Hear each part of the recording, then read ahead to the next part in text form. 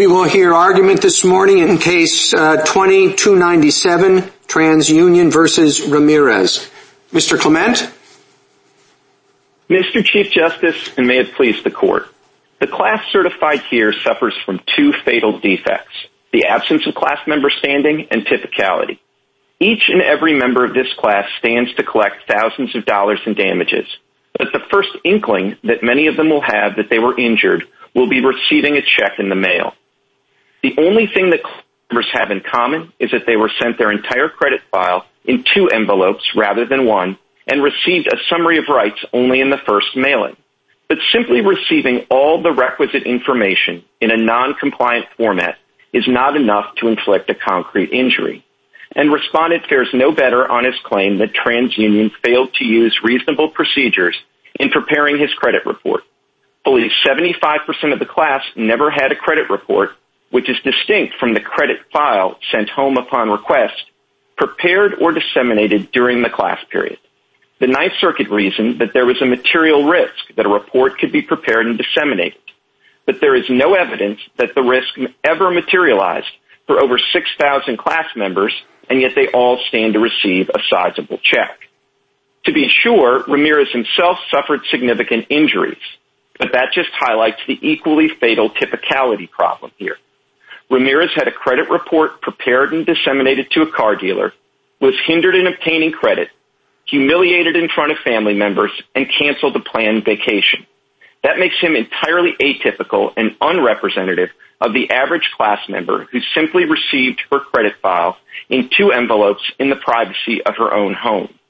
Ramirez suggests that only his legal claims need to be the same, but typicality means something different from commonality, and the typicality requirement precludes a class representative with wholly atypical injuries. A contrary rule would run counter to the basic promise that a class action is representative litigation and would violate the Rules Enabling Act to boot. Mr. Clement, could each of the class members have sued TransUnion before TransUnion removed the OFAC designation from their reports? I don't think so, Mr. Chief Justice. I mean, obviously, if this was a suit that was filed while the policy was still in place, we would probably be governed by the certainly impending standard of the Clapper case. And I think since the evidence in this case suggests that the average class member only had a 25% chance that their report would be disseminated, I think that probably means that they did not have a sufficiently impending injury. So I don't think it would matter if this were brought prospectively. Well, doesn't that seem a little odd? I mean, they're injured by having their names mistakenly or misleadingly on a report that might be disseminated. They just want to take that off to avoid that risk, whether it's 25% or 98%.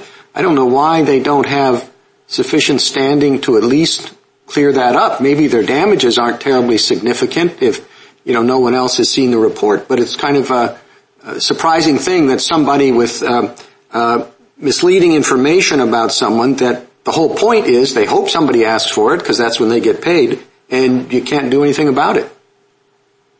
Well, Mr. Chief Justice, what you can do about it and what the statute specifically envisions to deal with this situation is you can ask for a copy of your credit file before your credit report is ever disseminated to a third party. And the way the statute envisions this works is you get your credit file, you see the information that you believe is inaccurate or misleading, and then there's a process you can initiate it to get it cleared up before it ever gets disseminated to a third party. Well, but they've got no reason to ask for a credit report. They've never bounced a check in their life. They've got perfect credit. Why would they even do that? Well, if they have no reason to think they have any problem, then I'm not sure how they would even know that they were suffering a risk of injury in a practical sense. But in all events, whatever the rule is prospectively, I think when you're talking about a retrospective action like this and a challenge to a policy that has been discontinued, then I don't think a risk really matters. I mean, if the risk didn't materialize at that point, I think that's a cause to sort of break out the champagne, not to break out a lawsuit. Thank you, counsel. Justice Thomas? Thank you, Mr. Chief Justice. Mr. Clement, if one of petitioner's clients contracted to get the same OFAC designation information in a credit report and did not receive that in any reports over a period of time, would that client have standing to sue petitioner? Justice Thomas, I think that client would have standing to sue because I think contracts are different for the following reason. Just by virtue of having a contract action, I think that means that you gave consideration in exchange for the promise.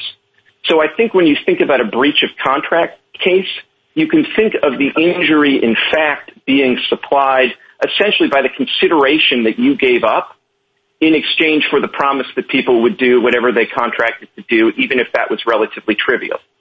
Well, I understand that that's different from a private right that's in a statute, but I don't see that difference or distinction, that the distinction between this makes any difference. They're both private rights. Well, I disagree with you on that, Justice Thomas. I do think this involves a classic public rights regime, and I think you can see that from the structure of the statute. This is not a situation where the statute gives the plaintiff a very specific private right to enforce a very specific promise, as in the contract.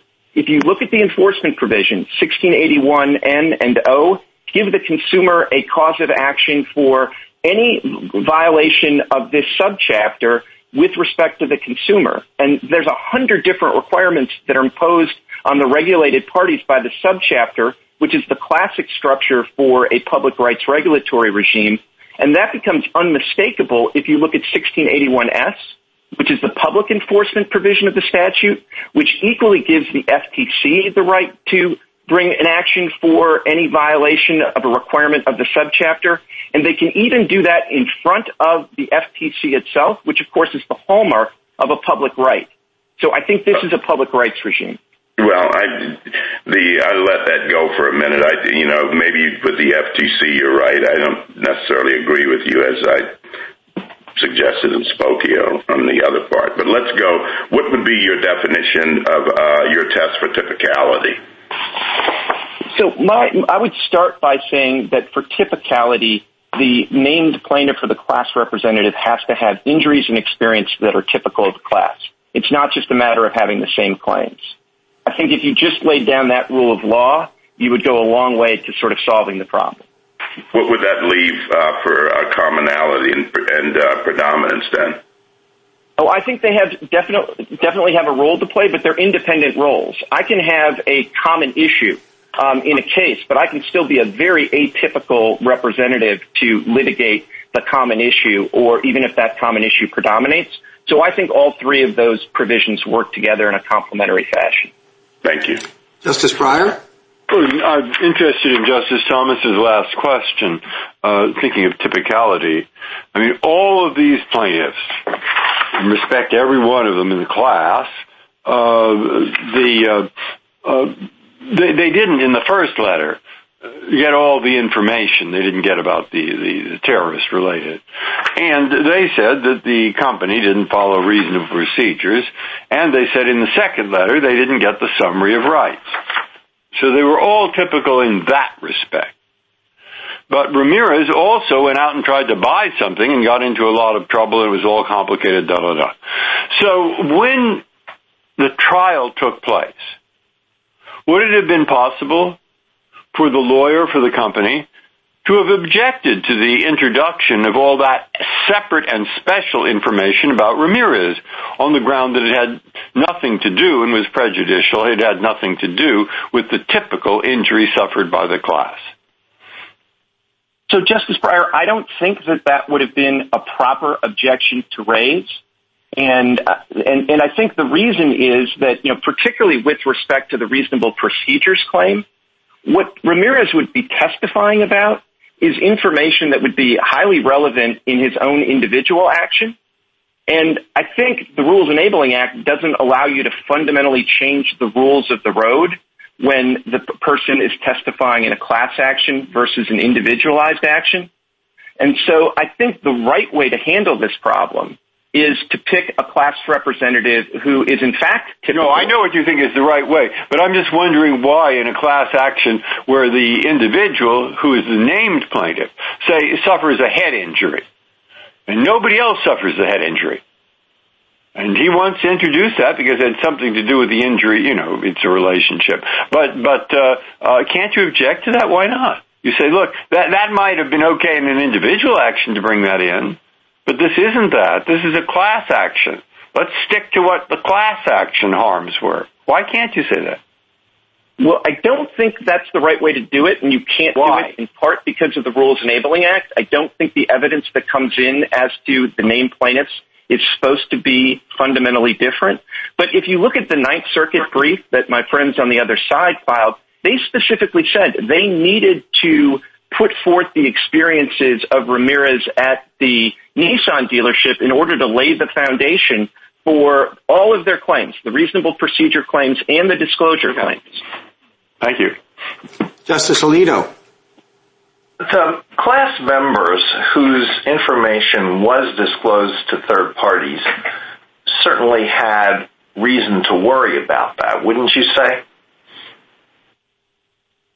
Well, yes or no, Justice Alito. I don't mean to resist it, but I think given that, we know that, roughly 1,500 people had their reports disseminated and nobody other than Ramirez complained, I do think there are a lot of people in this class who had it disseminated, and maybe the person on the other end took a quick look at the birth dates, saw that they were radically different, went ahead with the transaction. Kind of no harm, no foul. Well, is there really no harm? Suppose someone gets this information, asks for the credit report, gets the information, and sees that the person has been flagged as someone whose name resembles the name of a person who's on this list. Doesn't that inflict some psychological injury on the person who gets that information? I don't think so, Justice Alito. I mean, I read a report that late Senator Kennedy ended up being on the no-fly list or some list associated with the no-fly list for secondary screening. That I think he managed to get it cleaned up, and I'm sure it was a little bit of an inconvenience for him to be on the list. But the bare fact of knowing that you're on a list or share a name with somebody who's on a list, I don't know that really is injury in fact. Of course, even if it is, that's only 25% of the class.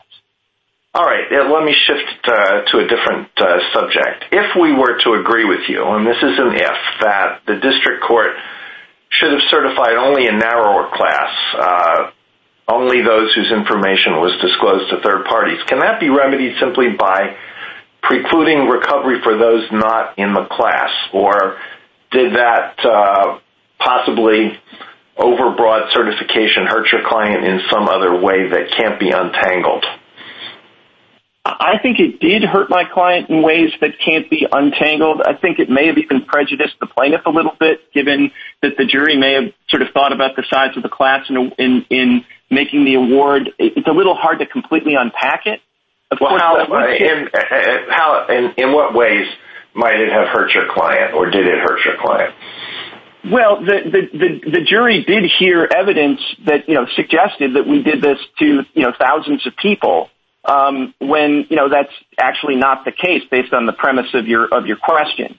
So I do think that's quite prejudicial to us. There's also sort of the theoretical problem that I'm not sure that when a court proceeds on the assumption that it's exercising jurisdiction over all the absent class members, that you just sort of, at the end just say, well, never mind, we'll just sort of fix that by sort of sticking this for the 25%.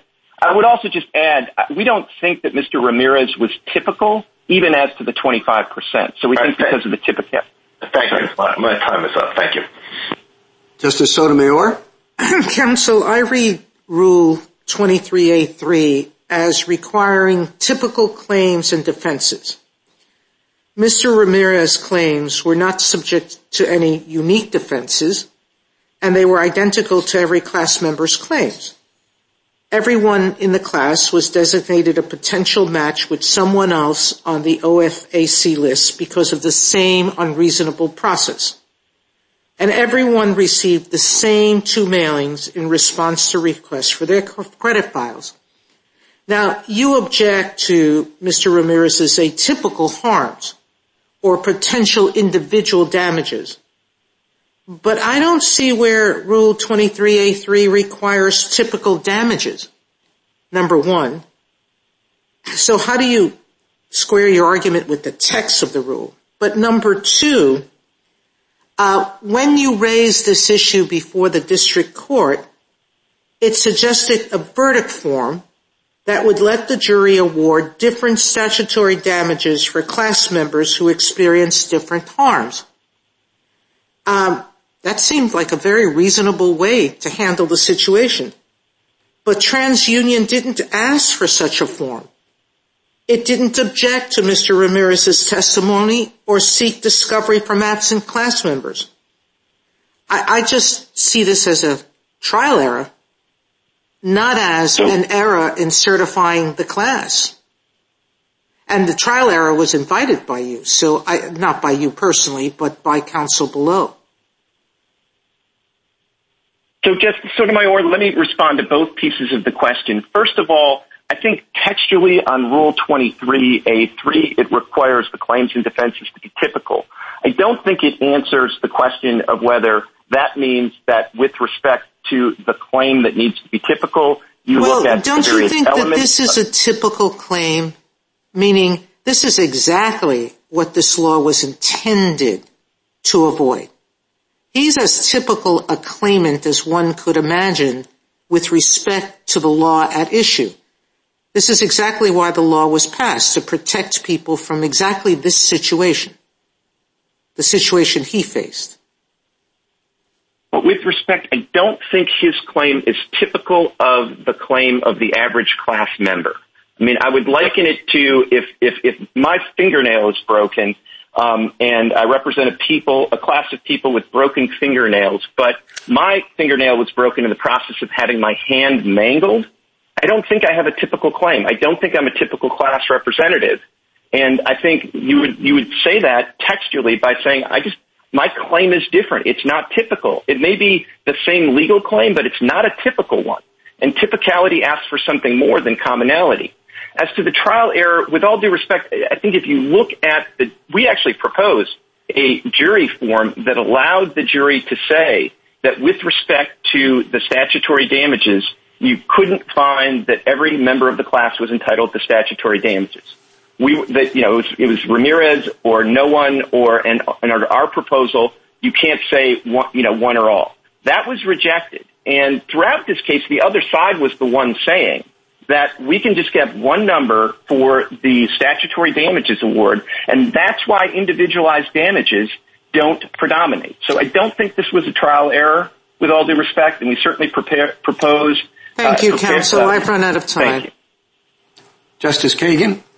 Mr. Clement, suppose that there's a carcinogen, which when it is in your drinking water, you have a 50% chance of getting cancer. And suppose Congress passes a law that everybody exposed to that carcinogen can sue and obtain statutory damages. And suppose that there's a class action of people exposed to that carcinogen. Does that satisfy Article 3? I think that probably would, Justice Kagan, but if this were a weird carcinogen that worked in such a way that like a year later you could tell whether you were in the 50% risk or the 50% safe category, and then you sued for statutory damages retrospectively on behalf of the people who averted the risk, I think you might have a different result. But yeah, so that's interesting, Mr. Clement, because that takes us back to the question that you and the Chief Justice were talking about. Now, in my hypothetical, unlike with the Chief Justice's question, you agree that retrospectively that there is standing, right? So if you just, you're within a 5-year period, let's say, nobody knows who's going to get cancer, you're agreeing that everybody could be in that class action and that there would be standing, correct? I think so, Your Honor. I mean, just to be clear, I think so because I think a 50% exposure to cancer when you haven't figured out whether or not you are going to get it because of the exposure, I think that's an injury in fact under, the common law. It would probably be the kind of thing that... Okay, let's suppose that this cancer works so that you either get it or you don't in 5 years.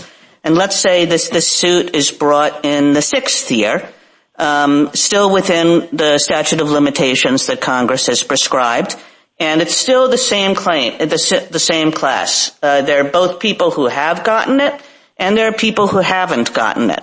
Now, I would have said that if you're willing to give me that everybody has standing within the 5 years, it should be that everybody has standing in the 6th year as well, because you have standing if you suffered harm in the past, and your concession is a concession that you have suffered harm in the past, isn't it?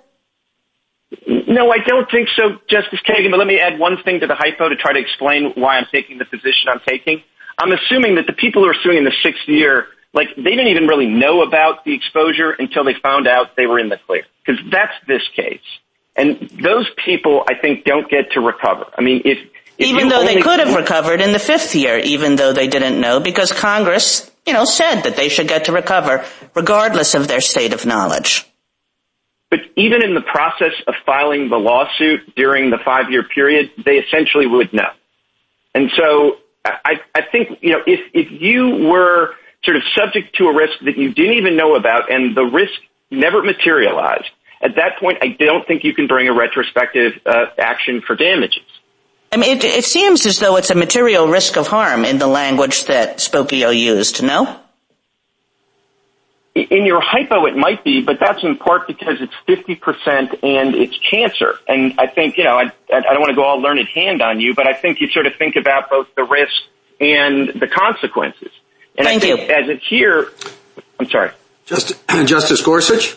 Mr. Clement, why don't you go ahead and finish your answer? I'd be curious. Thank you, Justice Gorsuch. What I was just going to say is that, here you have a 25% risk based on the information in the record. And then the consequences of that for everybody other than Mr. Ramirez have not been anything like getting cancer. In fact, nobody else has registered essentially any complaint about what happened to him and being denied credit. Is it that there's no material risk that these people faced, or is it that they didn't know about it? Which is the key to your argument in response to Justice Kagan? I don't want to evade the question. I think it's the combination of the two. So, but just to be clear, if you ask me, did the people in this class suffer a material risk, I would say no, not a material risk, because materiality has to take into account the consequences. And given that no one other than Mr. Ramirez subject any consequences, I don't think it's a material risk. I also think if you're thinking that, maybe it's not like the risk of injury so much it is the sort of a fright that you might have, like a common law for a near battery or something like that, that requires knowledge. So, okay, so your argument, as I understand it then, is with respect to those in the group that didn't have their information sent to third parties, that they need to have some knowledge of the information in order to have any material risk of injury. Is that a fair summary of what you're saying? I think it is, Your Honor. The only thing I would add is I'm thinking that, if the other side's trying to argue that what makes the material risk an injury in fact here is, at least in part, the idea that it would kind of, ruin your whole day, you would be obsessed about it and concerned about it, that requires some knowledge of it in order for you to suffer an injury in fact. In order to have emotional distress, you have to have knowledge of the thing that would cause the emotional distress. Exactly. And I think you have to, the other side, not me, with all due respect, has to have a theory as to how the material risk translates into an injury in fact, unless you think that a material risk just standing alone is an injury in fact. And if you think that, I think it's got to be a lot higher than 25%. Okay. And then with respect to the 1,800 who did have their information published, when I look at, the common law of defamation, publication was presumed to give rise to injury. The idea of if something bad is said about you in public, the common law would presume an injury. Why wouldn't the same hold true here? Well, I think, Your Honor, the key thing is, and, I try to quibble about whether it had to be defamatory per se or false, but here I don't think what is actually published is in fact false, because if you go to the OFAC website today and type in the respondent's name, you will get a hit. So what was communicated is this name is a potential match to somebody with the same first name and the last name on the OFAC. I got it. My time's expired. At some point, though, if you get a chance, if you could assume that it's substantially false, then what? But I'm afraid my time's expired. Justice Kavanaugh? Thank you, Chief Justice, and good morning, Mr. Clement. To pick up on Justice Gorsuch and Justice Kagan's questions, let me make sure I understand the risk of harm.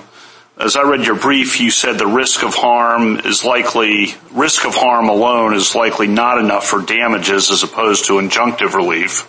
At least that's how I read footnote 4 of your brief.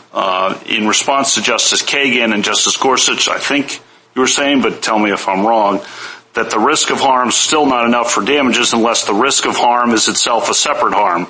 In other words, the risk of harm is not cancer. In other words, you don't have the cancer, but the risk of harm may create emotional injury. Is that an accurate way to summarize what you're saying? I think that's right, Your Honor, and I guess the only other thing I would add is I suppose there might be certain risks of harm that are so high that maybe you think that the material risk is itself an injury in fact, even if it doesn't manifest itself in emotional harm or some other injury, in fact. But I don't think that's 25% chance of a dissemination of a credit report. Even for damages claims? Even for damages claims, but as you said at the outset, I do think the footnote 4 point is very important, which is whatever your risk was ex ante that might have been enough to get injunctive relief to stop a practice, if you're in the 75% that were fortunate and didn't actually suffer an injury in fact because the risk didn't materialize, I don't think you have injury in fact at that point. To pick up on Justice Alito and also Justice Gorsuch, if we agree with you on the 6,332 people but don't agree with you on the 1,853 people, exactly what should we say in terms of what should happen on remand? So I would say that what you should say on remand is that the courts below should decertify the class. Because remember, from the very beginning, we said the reason you can't have a class here is because the issue of injury is not common to the class. And so I think you'd essentially be vindicating the point. And I think it's also worth recognizing that I think what you'd be saying about the 6,332 is not that they absolutely positively don't have injury. It's just you'd be saying if they have any injury, they got to come in and show it individually. And that just underscores that this class of 8,000 plus was wrong from the beginning for the reasons that we pointed out from the beginning. And then in response to Justice Thomas, I think you're saying that the problem here is that Congress is setting up, in essence, a shadow government of private attorneys general to enforce prohibitions on certain activities by certain entities, and that's an Article 2, Article 3 problem. And your test is no harm, no foul. But how would you succinctly describe how we determine whether there is sufficient harm as a general matter, or can that be done in a general way? I'm not sure that's capable of generalization. I just think, you do have to have, the best I can do would just be to repeat what I think is the gist of the Spokio decision, which is you need injury in fact. Injury in the law won't do it. And then the one thing I would add, and I think this speaks particularly to people that are focused on the public rights, private rights distinction, when you have a statute like the one at issue here or like the one at issue in Thole, where the structure of the statute is to give certain individuals, whether they be consumers here or plan participants in Thole, a right essentially to enforce any violation of the subchapter, that is a strong indication that Congress has not actually made the judgment that this is a very specific private right. Instead, thank you, Mr. Clement. Sure. Justice Barrett? Mr. Clement, I want to ask you a follow-on to Justice Kagan's hypothetical about the people who drink water exposed to a carcinogen. They're at 50% risk of cancer. She asked you to distinguish between what would happen if they filed within the 5-year period in which they would know whether the risk had materialized or outside the 5-year period, saying the 6-year. I want to know what would happen, say, if they filed in year 2, but the litigation drags on and on and on, and the case doesn't come to its conclusion until year 6. So if I understand your response to Justice Kagan, it would essentially mean that people had standing at the outset of the suit, but if they were in the 50% that were home free, they would lose their standing by the end. I mean, that just seems like an odd way to think about it, since we normally judge standing at the outset. And when something dissipates over the course of a suit, we think about it in terms of mootness, not that the injury isn't concrete. Or is this a merits determination that they didn't suffer damages? How to think about that? Well, I think you probably would in your hypo, which is a little different from every other hypo I've gotten. I think mootness might be the right framing, and I also think you're probably right that at that point in the case, they would probably also lose because they wouldn't be able to sustain their cause of action at that point. The only thing I would add, Your Honor, is, this court has made very clear in cases like Lujan that you do have to maintain your standing at every stage of the case. And so, in your hypo, I think what happens is just sort of the clock runs out in the injury. But if the evidence that ultimately emerges at trial makes clear that as to a discrete group of people, a risk absolutely positively did not materialize, I do think you could say at that point, based on the evidence in the record at that juncture, that they don't have standing. Okay, let me ask you about material risk of harm. So as I read Spokio, and it cites Clapper after that language, it preserves, the possibility of standing in a prospective suit where harm is imminent but hasn't yet happened. And then for slander per se, there are some harms that were recognized at the common law, as we've discussed during this argument, that were presumed to cause harm because even if you didn't have to prove that you lost a job over it, that the risk was so great that in and of itself the common law tort proposed it. And it seems like this case is about whether even going beyond that, the big risk that the tort would actually happen to you is itself a tort. And I haven't heard you disclaim that as a proper reading of Spokio. Instead, it seems like you're talking about quantifying the risk, accepting that could be an injury under Spokio, but only if it's an 85 or 90% chance of happening. Am I understanding you correctly? I think you are, Your Honor, but I guess I would take this opportunity to sort of disclaim the idea that just, a pure risk of injury a real risk of injury, in and of itself without any link to some emotional injury or a property right of the type that I think you would have, that might be one way to understand the defamation cases. I don't think that gets it done. I mean, at the point that there's a real risk that you might be injured, but you're not injured. I guess the way I see that is you're not injured. Okay, so you're talking about a distinct injury that precedes it, like emotional distress. Sure, and that's why I got into the discussion about sort of whether you know about it, because obviously, I think if you don't know about it at all, then you can't be distressed about it, and so you can't suffer the injury in fact. Whereas there's certain injuries, somebody trespasses on my property, and I find out later, but at the time I had no idea. I'm going to have to stop you, Mr. Clement, because I'm out of time. Thank you very much. Sorry. A minute to wrap up. Mr. Clement. Thank you, Mr. Chief Justice. In the end, there's no getting around the two fatal flaws with the class certified here. The district court recognized from the outset that proof of an actual de facto injury would require individualized proof and refused to certify certain state law claims on that ground.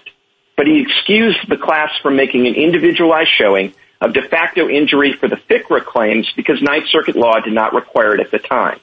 But under any proper understanding of Article 3, each class member must have injury in fact, and this class must be decertified. Decertification also follows because Ramirez is a radically atypical class representative.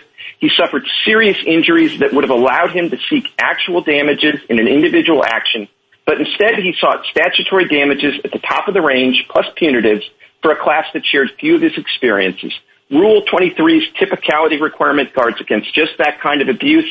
The objections were repeatedly raised and rejected below. The certification order cannot stand. Thank you, counsel. Ms. Reeves. Mr. Chief Justice, and may it please the Court. In Spokio, this Court discussed a number of considerations that are relevant to whether a violation of a statutory right constitutes a concrete injury, all of which point the same direction here. The class members have standing to bring reasonable procedures claims. By placing OFAC alerts on all class members' consumer reports, petitioner created a real risk of harm, that they would be denied credit, employment opportunities, or other benefits because they were wrongly labeled as potential matches to a terrorist list. That is precisely the type of harm that Congress sought to prevent by adopting the reasonable procedures provision, and defamation provides a common law analog. Congress also gave consumers rights to receive certain disclosures and summaries of their rights, and under this Court's informational standing cases, all class members have standing to bring claims for violations of those rights. But because Mr. Ramirez suffered atypical injuries, there is a significant question regarding whether Rule 23 was satisfied, and the Court should vacate and remand on that basis. I welcome the Court's questions. Ms. Reeves, putting aside the typicality questions, how, if any way, is your position different from that of the respondents? I think we view informational standing as providing the best basis for the second two violations that the class alleged in this case, that is the summary of rights violation and the disclosure requirement. We don't think the Court needs to go through the multi-step factor process it laid out in Spokio when considering those two. And I think, in addition, we look at a few different factors when considering the reasonable procedures requirement. We don't really focus on potential of any emotional distress, but look at just the risk of dissemination as to these class members. And similarly, we haven't taken a position on whether there was third-party publishing because of the activities that TransUnion engaged in within its own organization or with its third-party vendors. You said in your opening that the class members were wrongly labeled potential matches to the OFAC list, but I don't see how that's true. They were potential matches, right? They had the same name. Potential doesn't mean actual, and I don't see how it doesn't mean actual, and I don't see how it could be actionable if they were accurately labeled potential matches. Mr. Chief Justice, a couple of responses to that. And first of all, the statute doesn't require a showing of actual falsity. It requires consumer reporting agencies to follow reasonable procedures to assure maximum possible accuracy. And one thing that's going on in this case is petitioner has conflated in a lot of ways the standing and the merits arguments here. So under Spokio, we have to look at whether that's a type of harm that Congress could legitimately identify and whether it has... What is I think I've got that. What was your second point?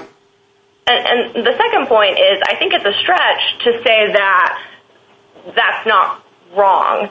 A mere first and last name match isn't matched to a first and last name on another list, but it's not a lot different than saying that John Smith and John Wayne are a potential match just because they have the first same name. Thank you, counsel. Justice Thomas? Thank you, Mr. Chief Justice.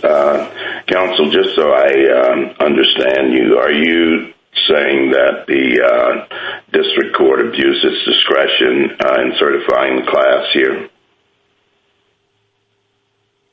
We haven't quite gone that far, Justice Thomas, but we do think that the courts below viewed typicality through the wrong legal framework, and that may have resulted in a improper certification of the class, but we haven't taken the position that it was certainly an abuse of discretion.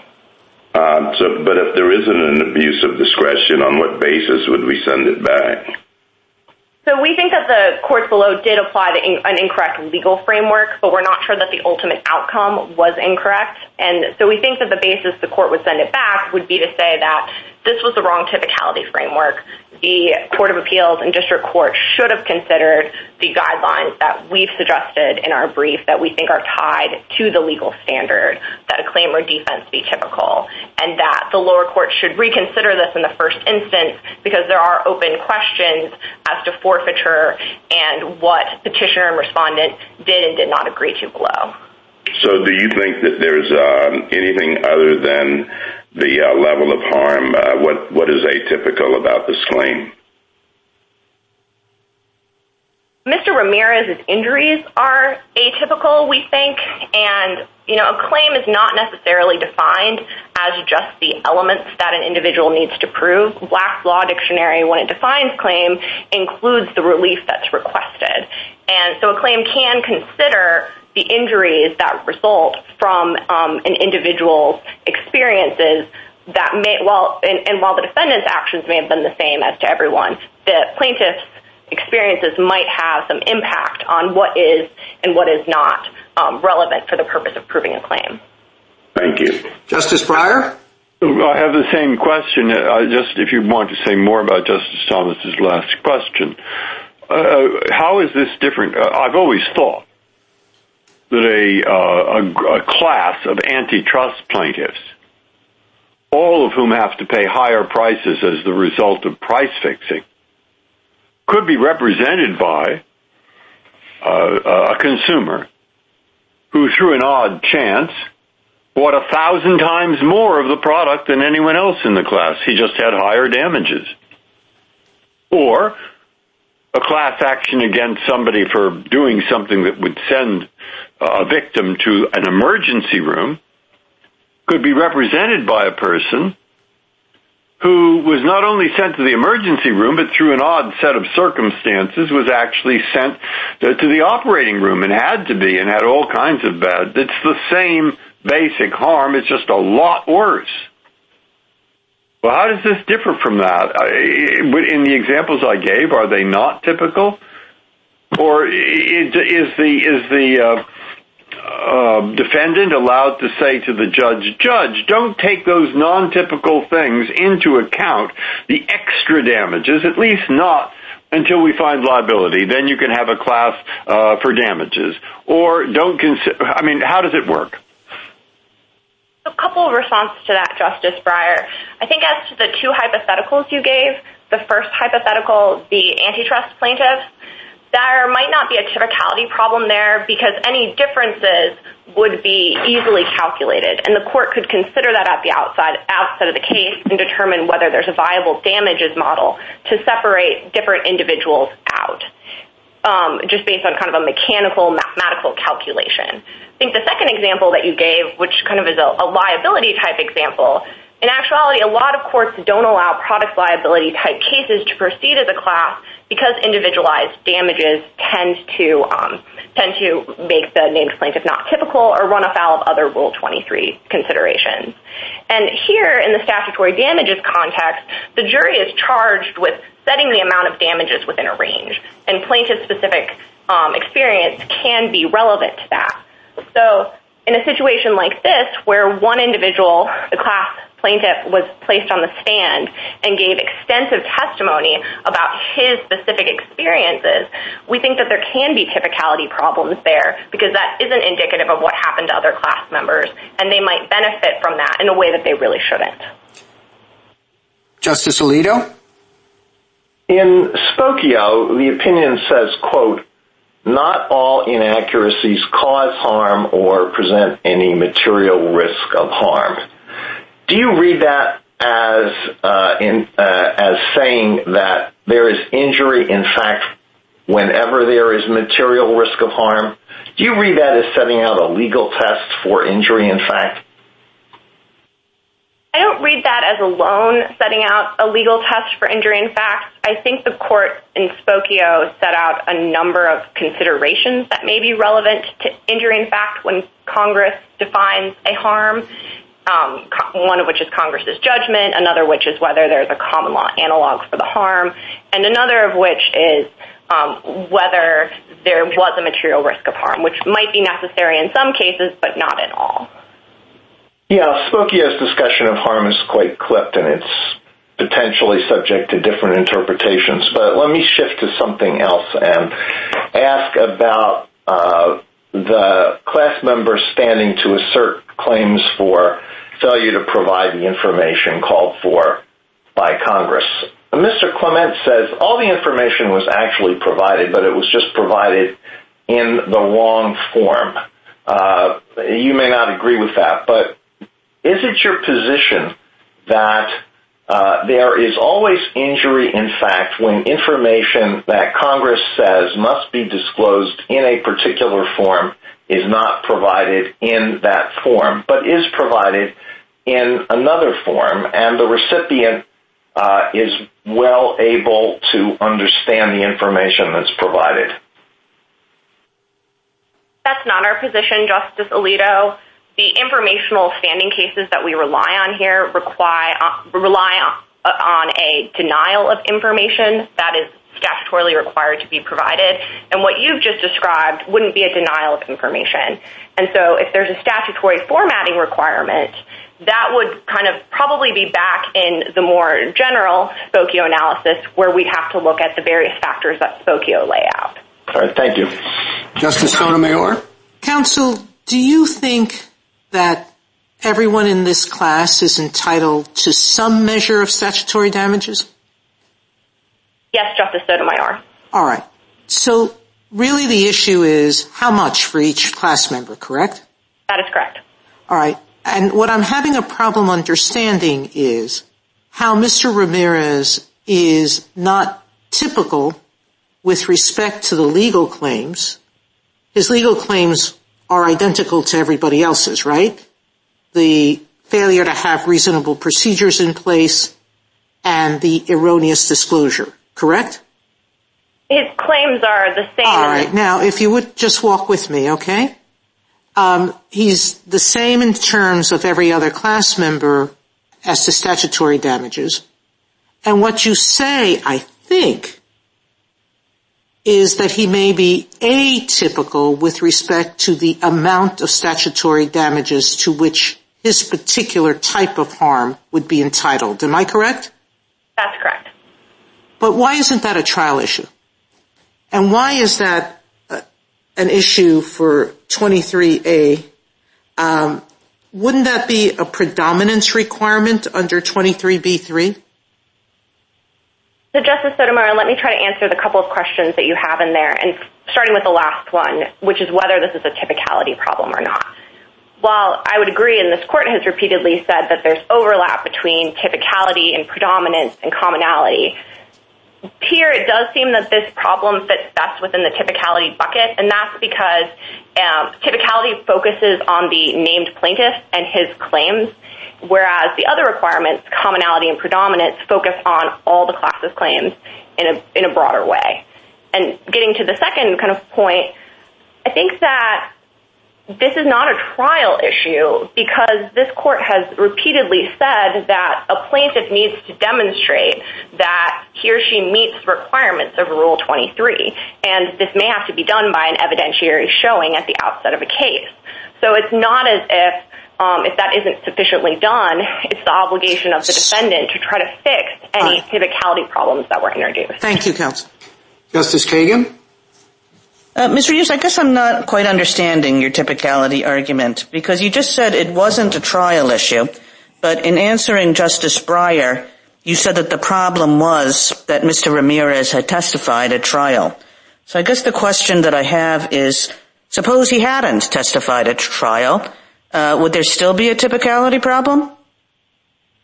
I think it's very likely that there would not be a typicality problem in that situation, and that's because a plaintiff is the master of their complaint and the master of the case that they put on at trial. Well, it's a little bit odd to me to say that there wouldn't be a typicality problem in that situation, but still it's a problem that's about class certification, because Mr. Ramirez could have brought this case as a class representative and not testified at trial. Or alternatively, he could have had somebody else testify at trial, a different member of the class. I mean, there's no necessary relationship between who's the class representative and who testifies at trial. I mean, still a third alternative is that Mr. Clement's client could have called a bunch of other class members to testify at trial. The question of who testifies at trial really has nothing to do with who the class representative is, does it? Not necessarily. You're correct as a matter of trial management that the named plaintiff wouldn't have to testify, but that doesn't absolve courts of the requirement to find out whether a putative named plaintiff is in fact typical. I mean, suppose it's sort of a mismatch, your argument and your conclusion. Suppose that there were a different class representative. It wasn't Mr. Ramirez. It was a class representative with a perfectly typical injury. But then he said, I have this great idea. Let's put Mr. Ramirez on the stand. I mean, he could do that. There might be some evidentiary objection, but it wouldn't be a class objection, a class certification objection. So again, the problem has nothing to do with class certification, does it? I disagree, Justice Kagan. I think that what you just described, a class member who's not a named plaintiff testifying to radically atypical injuries, that wouldn't be a typicality problem, but it could be a predominance or a commonality problem. Here it's a typicality problem because it was the named plaintiff, but as this court has laid out in cases like Dukes and Falcone, a plaintiff has to bear the burden of proof of demonstrating that they meet Rule 23. Thank you, Ms. Reeves. Thank you. Justice Gorsuch? Good morning. I want to return to Justice Alito's last question. I'm not sure I captured your answer. So Congress has a statute that says notice needs to be provided in a particular form. The defendant provides it in a different form. Is that alone enough to create an injury in fact under Spokio, or do you agree that something more needs to be shown, some risk of harm, some actual harm, something befell the plaintiff because the form of the information was different? Justice Gorsuch, I want to be clear on this here. We think that a difference in form wouldn't fall under informational standing per se, and thus would end up under Spokio. And in that instance, a court would need to look at Congress's judgment, whether there was a common law analog, and whether there was a material risk of harm. So something more than a mere violation of the statutory form of notice. I think that's likely. There would not be harm there, although I'm obviously answering in the complete abstract without any statute. Okay. All right. Thank you, counsel. Justice Kavanaugh? Thank you, Chief Justice, and welcome, Ms. Reeves. On the risk of harm, I want to make sure I understand your answer. My understanding was that a risk of harm that is not itself a separate cognizable harm does not give you standing to seek damages as opposed to injunctive relief because you haven't been harmed. Is that wrong?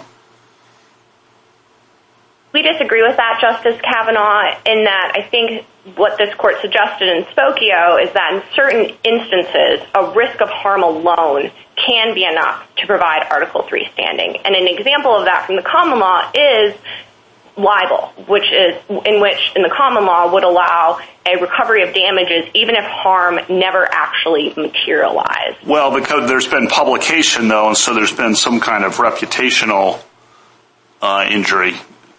No? So that's part of defamation, but I don't think this court suggested in Spokio that we're forever limited to the types of common law harms that have only explicitly been identified. And then just want to see how you see this case fitting into the separation of powers more generally. I think Mr. Clement is suggesting, and certainly the amicus briefs are suggesting on his side, that Congress is in essence delegating to private attorneys general to enforce federal law against a wrong committed by someone to try to deter that wrongful behavior. And some of the amicus briefs say the problem is that the executive branch enforces federal law and that private plaintiffs can't do that, can't be delegated that authority by Congress unless they themselves have a concrete injury. Do you disagree with any of that? I disagree. I think that suggesting that because this law can be enforced by the FTC, that suggests that it can't also provide some individualized concrete rights. And specifically looking at the rights that are at issue here, the cause of action provides a cause of action to any, when there's a statutory violation with respect to any consumer. And what we're talking about here are mistakes made with an individual's consumer report about his or her own information. I just don't think that's a violation of executive power or prosecutorial power when it's an individual's right that Congress has given to that individual. Thank you. Very helpful, Ms. Reeves. Thank you. Justice Barrett? Good morning, Ms. Reeves. I have a question about informational injury. So, Atkins and Public Citizen arise in the context of FOIA and a right to information from the government. A lot of the courts of appeals who have recognized this idea of informational injury in the context of information to which a plaintiff is entitled from a private party also rely on Havens Realty. You don't. Why? Justice Barrett, while we didn't cite Havens Realty in our brief, we do think it is relevant to the informational standing inquiry here. Can you describe a little bit more? Because it seems to me that Havens Realty's, the harm there is discrimination, not deprivation of information. And since it's kind of an obvious site, since those are the three cases that the courts of appeals relied on, I was surprised not to see it there. Do you think Havens Realty is distinguishable? I don't think it's distinguishable from this case, and I think it's helpful because while it was against the backdrop of discrimination, the court there found that the Fair Housing Act conferred on all persons a legal right to truthful information. Okay, let me switch gears for a second and go back to Atkins and Public Citizen. If in those cases, those who were seeking information had said, we want the information, we filed the FOIA requests, we have no plans of even opening the envelope with the information if you provide it to us, would they have had standing then? I think it's certainly a closer question, but I don't think that informational standing, as this court has viewed it, it solely requires the denial of information to which someone's entitled under Article 3. And why is it a close question? If the plaintiffs in those cases had disclaimed any intent to use the information or even look at it, why, under your theory, isn't it a straightforward yes, they had informational injury and therefore standing? I think the answer is yes. I think it's closer just in that it might, touch on the concreteness just a little bit, but at the end of the day, the denial of information alone is enough, and we think those cases are best read that way, and we think what happened here is also best seen as a denial of information, regardless of the fact that there's not proof potentially as to individual class members about having opened the envelope. Thank you, Ms. Reeves. A minute to wrap up, Ms. Reeves. Thank you, Mr. Chief Justice. While we've discussed a number of hypotheticals today, it's important to keep in mind the actual claims here. On these facts, the various Spokio factors all cut in favor of finding standing for the reasonable procedures claims. The OFAC alerts were inaccurate as to a material issue, whether a party making a contracting decision could lawfully contract with a consumer. And there was a substantial likelihood that all class members' reports with the alerts would be disseminated to third parties. Petitioner's business model depended on dissemination, petitioner made the reports available at a moment's notice, and petitioner had a high dissemination rate. Congress made a clear judgment to protect consumers in this situation, and nothing in Article 3 prevents Congress from doing so. This case falls on the standing side of the line, regardless of where hypothetical cases involving other statutory provisions and other facts might come out. And the disclosure and summary of rights claims fall squarely within this court's informational standing precedent. But given the typicality issues, the court should vacate the decision below and remand the case. Thank you. Thank you, counsel. Mr. Issacharoff. Thank you, Mr. Chief Justice, and may it please the court. Congress recognized both risks and benefits inherent in centralizing massive amounts of private credit information. It gave credit reporting agencies broad preemptive protection from tort liability, but also the responsibility to ensure accuracy and to follow specific procedures to enable consumers to challenge misreporting. Nothing in Article 3 restricts Congress's power to create those rights. The class alleged and proved invasion of particularized statutory rights granted to them, not the general public. The common law has long recognized a concrete interest in economic reputation and afforded an inferred remedy without proof of actual damages. TransUnion created an explosively high risk of harm by placing OFAC designations not in a secreted desk drawer, but in the readily accessible credit files of innocent Americans. As the SG argued, TransUnion's business was the dissemination of information to third parties. No dissemination, no profit. Both courts below found the claims asserted were the same for all class members, following the text of Rule 23A3.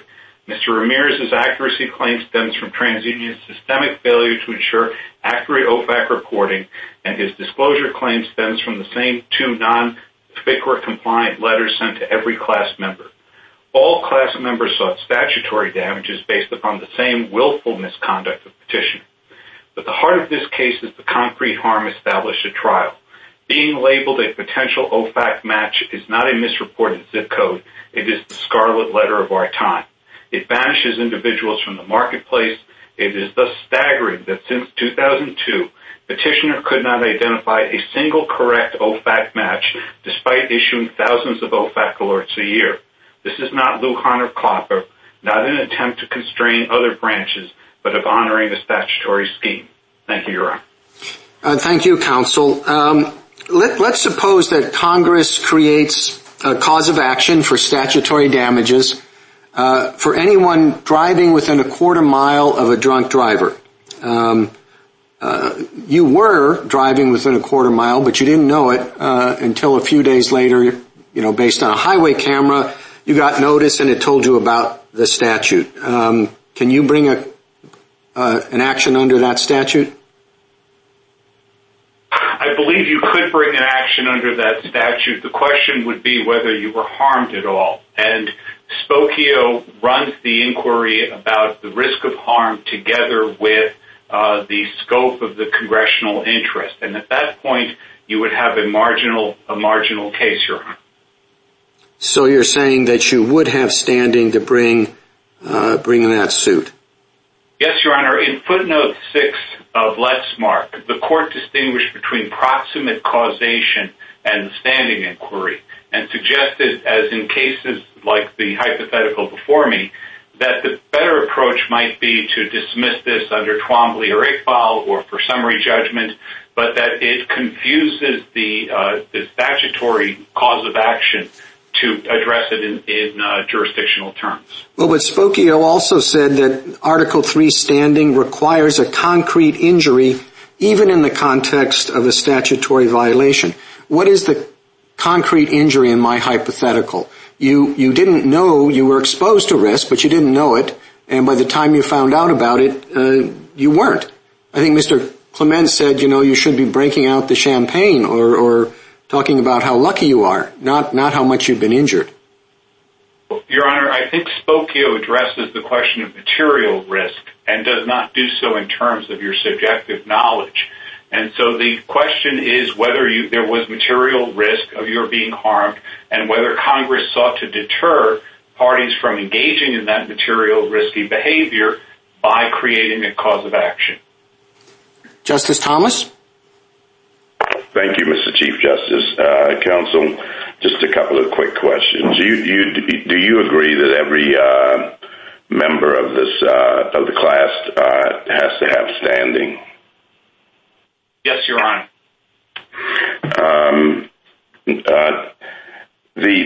I'd like to explore something just briefly. Let's assume that in this case that your client received a summary of his rights on day one on a Monday, and the company admits that it inadvertently sent that out, immediately corrects it the next day with an explanation. So you have the two letters again with complete information. Would you have a claim? You would have standing to bring a claim, Your Honor. I think you would lose on the merits, on the grounds that there's no harm. But the question in this particular case is whether these two letters sent at different times with different disclosures satisfy the statutory purposes. And even the drafter of these letters, an employee of TransUnion, testified at trial that there was confusion created here, as was the testimony of Mr. Ramirez. So you would have standing, even though it doesn't appear to be any intention to deceive, no intention to send you the wrong letters, and a total correction of the problem, or an explanation at least. The intentionality would come in on the damages side, and the statute is quite clear that it is the willfulness of the defendant that gives rise to a claim for statutory damages. So in this case, I think that there would be standing, but there would be no remedy available. It would probably go to the redressability side, not the injury in fact side. So you mentioned damages. That leads me to this question with respect to typicality. Here, obviously, there's statutory damages involved, so that makes it less difficult from my standpoint. But what if the damages available here are actual damages? Would that change the typicality analysis? It would, Your Honor, because the typicality analysis at that point would turn on the proven harm to the individual and the consequences of it. In that situation, there would be difficulty for class certification, let alone for the calculation of damages. So you think that it would really jeopardize your petitioner's or respondent's chance of being typical of the class? Not typicality, Your Honor, because the typicality goes only to the claims.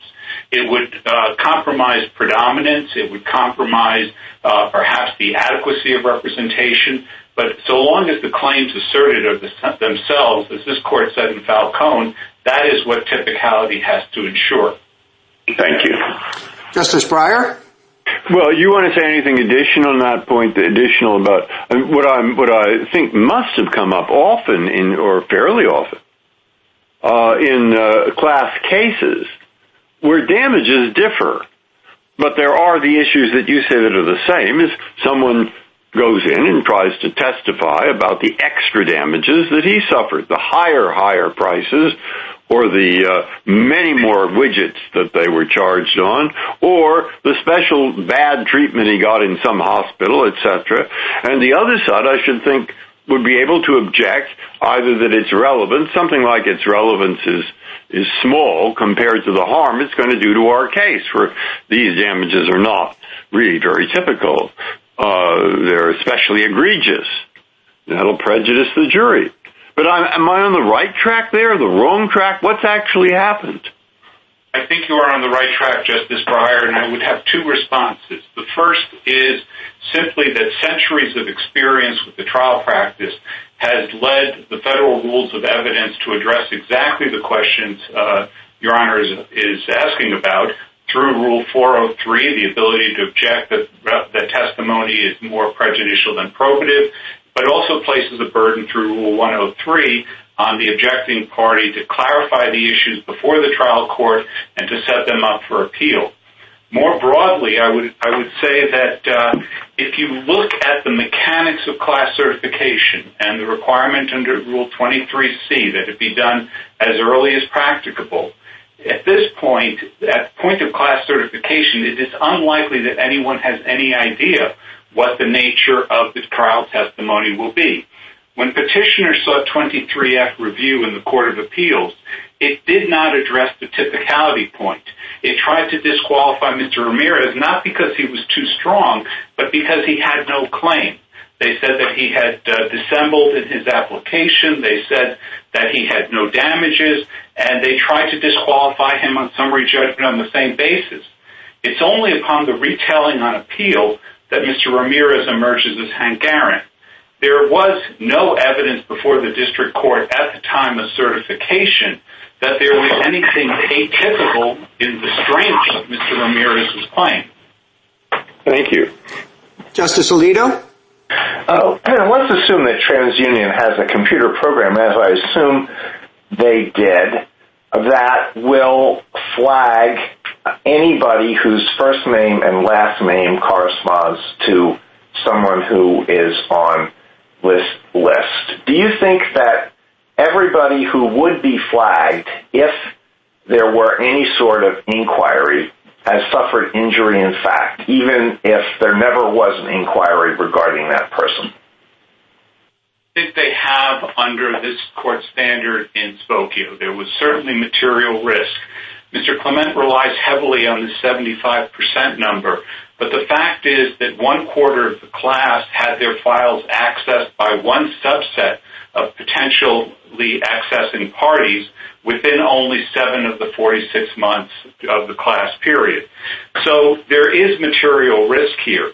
But I think it goes beyond that, Justice Alito, that the testimony at trial was that over 98% of the people on the OFAC list are foreigners. They are not American citizens. The class was only Americans. And let me interrupt you to try to get an additional question.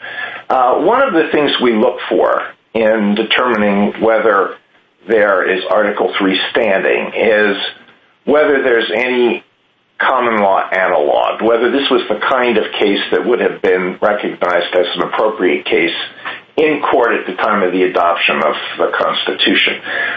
What is the closest case you can think of where a suit could be brought to recover for having been subjected to a risk in the past, even though the person had no knowledge that the person had been subjected to that risk? I think that at defamation per se, at common law, there was no requirement that the actual party testify to his knowledge of the risk. The question was whether there was dissemination of information of the sort that would cause damage. And here, under the facts presented, there are people like landlords who routinely check your credit files.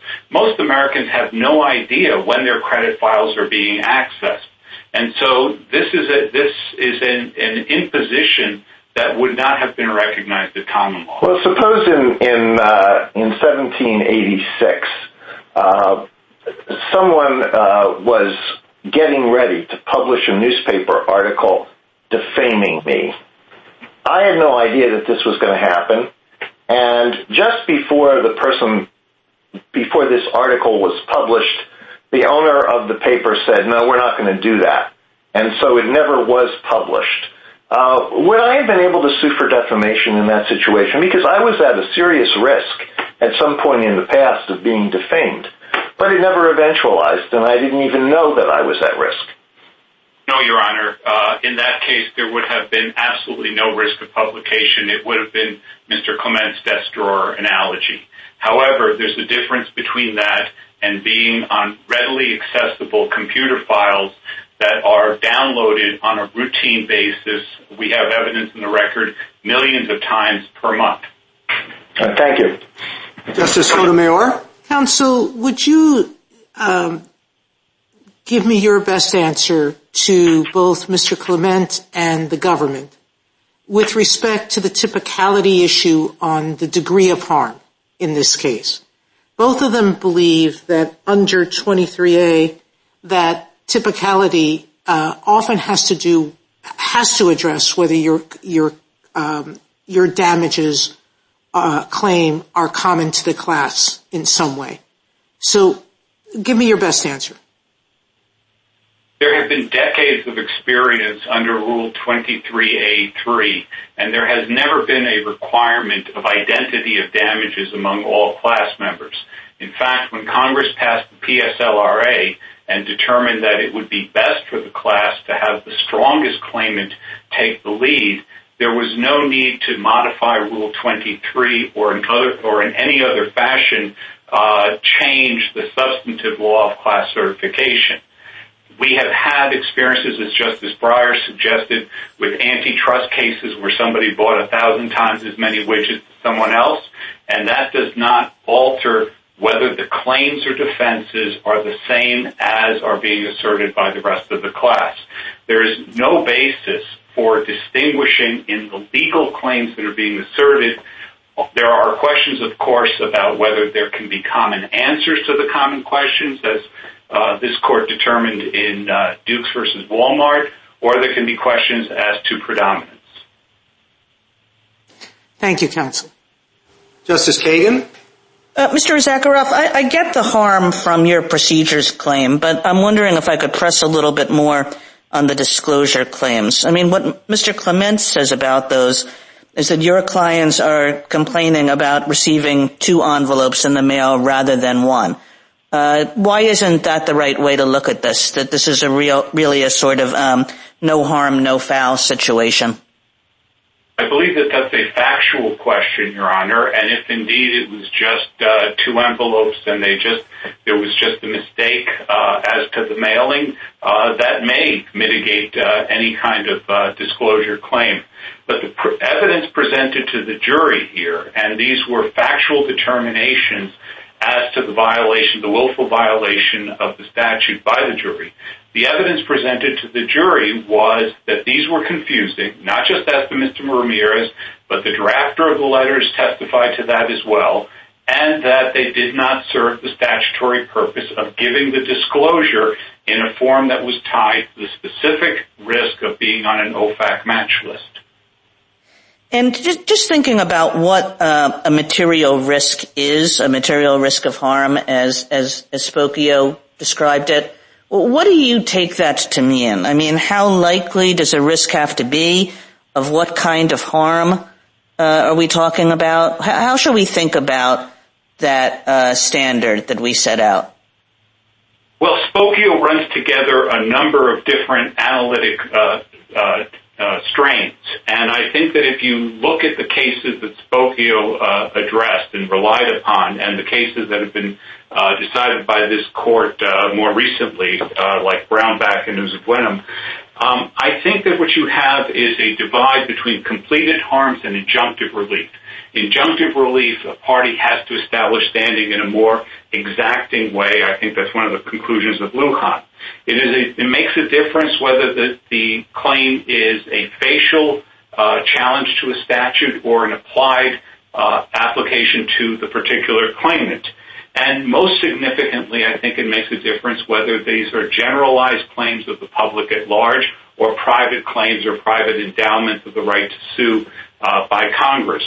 So I think that the answer to your question, Justice Kagan, is that Spokio looks at all of these in the material risk of harm in trying to determine whether there's a sufficient allegation of actual injury.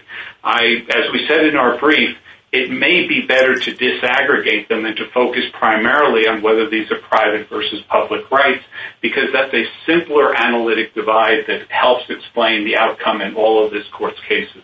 Thank you. Justice Gorsuch? Counsel, in your brief, at least, you seek to suggest that the 6,332 class members have standing in part because there was publication of their information, at least within TransUnion and its agents who print up information for them.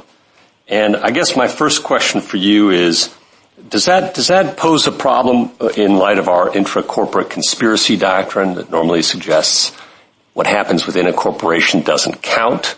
For purposes of conspiracy, you need to have somebody outside of it and its agents. And isn't it odd to speak of publication within a company? Your Honor, we were in that section of the brief addressing the question from Spokio of whether there was a common law analog to what happened here. All we were arguing was not that this was the basis of recovery, but rather that the common law did recognize intra-corporate communications as a form of publication, and that was carried forward in the restatement first and restatement second. Our claim for recovery and for harm is a statutory one, and so the question is whether Congress created the private right of action. No, I understand that point. I was just trying to clarify the first one, and I guess on that, my follow-up to you is, would that view of defamation law allow for individuals to sue newspapers and other media outlets who've shared false information internally but not actually published it externally? There are common law precedents for that, Your Honor, because if it's communicated... Do you endorse that view of the law? We don't think it has any bearing on the outcome of this case, Your Honor. So this whole argument, we should just ignore that?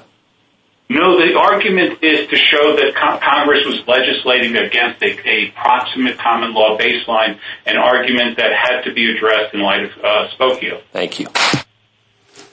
Justice Kavanaugh? Thank you, Chief Justice. Good morning, Mr. Sakharov.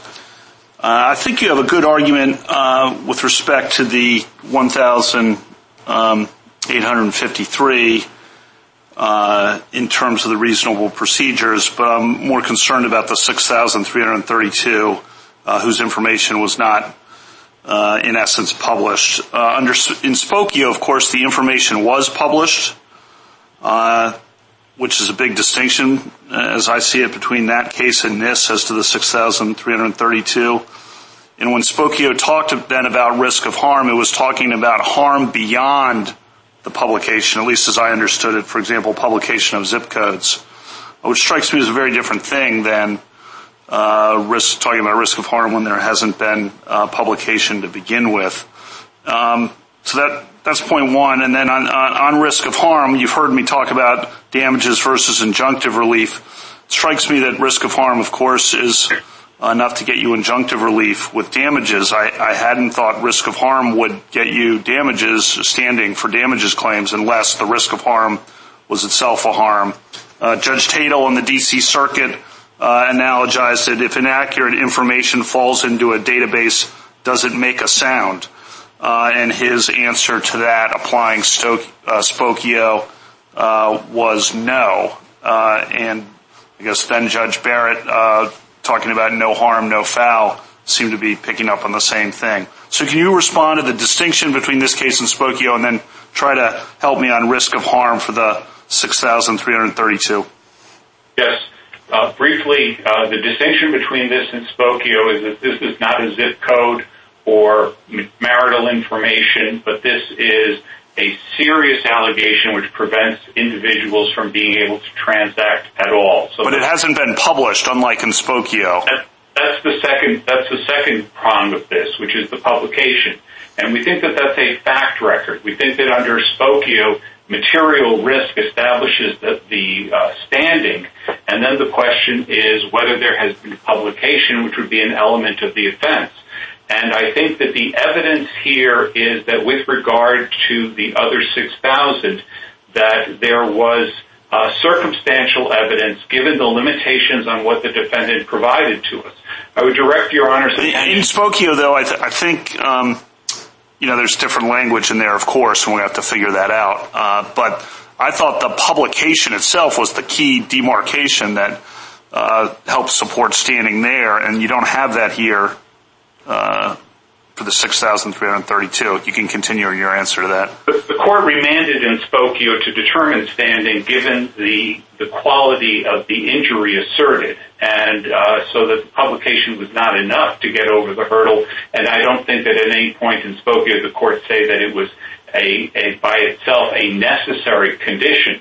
But even assuming the burden of publication, if the court's attention could be directed to Joint Appendix page 104, where TransUnion did an internal audit of its OFAC claims and found that in 1 month in July 2012, which is still within the statutory period, within the class period, there were over 17,000 OFAC alerts sent out. All of the class members were still on the list at that time. And so you have a situation where a jury could reasonably infer, given the limitations on what TransUnion was able to generate from its files, that there was indeed publication at all. Thank you very much. Justice Barrett? Good morning, Ms. Zakharoff. I have a question about whether you can ever have a bare procedural violation with respect to any of these consumer protection statutes like FCRA or the FDCPA. I mean, all of them have procedures that are designed to protect against a risk of harm. So, whether it's to have information put clearly on 2 pages instead of 1, or, whether it's to say that certain things must be in writing, or whether it's, I'm thinking of many of the cases that the lower courts have dealt with, not having so many numbers of your credit card number reflected on a receipt. All of these are designed to protect a consumer against the risk of some harm. So is there any violation that you can think of? And I'm not talking about the disclosure here. I'm not talking about the reasonable procedures claim and the disclosure of private information. I'm talking about these procedural guardrails like this. Is there anything that you can think of that would count as a bare procedural violation that's not cognizable under Spokio? I think Spokio leaves that question open, Your Honor. I think that the best answer should be that if it is trivial, if it would not have a common law analog because of the nature of the disclosure, the nature of the procedural violation, that the court could reject it as a matter of standing. It remains a question whether the court is best off handling these as standing matters, meaning that the individual would then be free to file in state court, or should handle it as a matter of part of the injury in fact and necessary as part of the statutory standing, and then simply rule against the plaintiff on the merits. So then is it your position that the reason why they were standing for these things coming in the two envelopes and the OFAC envelope not having the specific information that was included in the first credit report, is it your position that the reason why that's not a bare procedural violation as opposed to something else, you didn't give an example, but something you say would be trivial, is it because of it being inherently shocking and confusing, like the Ninth Circuit said? Is that what distinguishes it?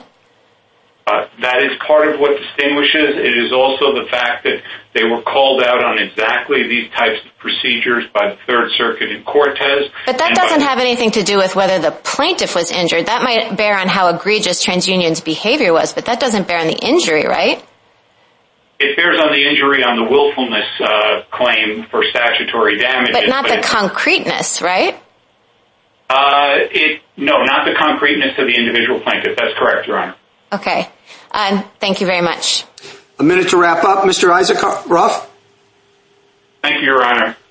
The concern in this Court's Article III cases is protecting the domain of Congress. Never has this Court found Article III to remove jurisdiction for retrospective damage claims when Congress has created the private cause of action, vested the affected individuals with the right to bring suit, and then provided for statutory remedies to those individuals.